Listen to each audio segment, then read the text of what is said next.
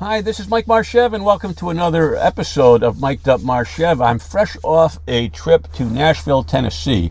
I've been to Tennessee before, never hung out in downtown Tennessee, so I had an afternoon off, so I went down and listened to a little music on Broadway down in Nashville. But I had 3 sessions at the Travel Leaders Edge Conference down at the Gaylord Opryland Conference Center. It was about, I'm going to say, 1,500 to 2,000 people there. It was a great conference. I enjoyed it. I had my 7 a.m. morning programs, and I might add, I'm very proud to say, there were about 100 people, which was a sellout crowd by definition, in each of my programs, which was very exciting. And I covered over the 3 days a lot of material, a lot of nuggets.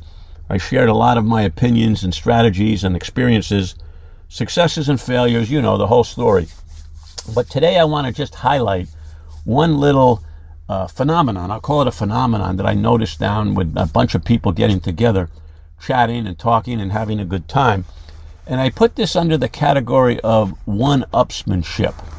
And in the travel industry, that's very easy to do because of your experiences and your travels under your belt. But what it is, what one-upsmanship is when you're talking to somebody and they say something that triggers your imagination or attention or experience, you're very quick to jump into the conversation with your side of the story. For example, I just got back from Italy, is said by one person, and the other person says, "Oh, don't you love Italy? We were just there last year." You see, one person brought up the topic of Italy, and the other person one-upped them with saying, "Oh, I know what you're talking about. I was there too. I loved it, boom, boom, boom, boom." And you see that with groups of people all the time, is that they're waiting to hear something that they can chime in and add to and contribute to. But here's the big league lesson, I think, is that you already know where you've been. You already know where you've gone. And it's hard to come to grips with the fact that other people really don't care where you've been. Okay, they might show interest. Yes, I know that. But they want to share their experiences with you, not necessarily hear about your experiences. And it boils down to the concept of communication development, I guess we can call that, is interesting with an ing versus interested with an ed at the end. And if you want to be considered an interesting person, then the key is for you to be interested with an ed, interested in the other person.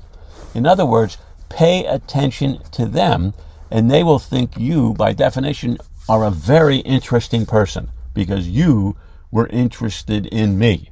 And I am a very interesting person, so if you're interested in me, that must make you very interesting. You see, I hope I didn't confuse you there.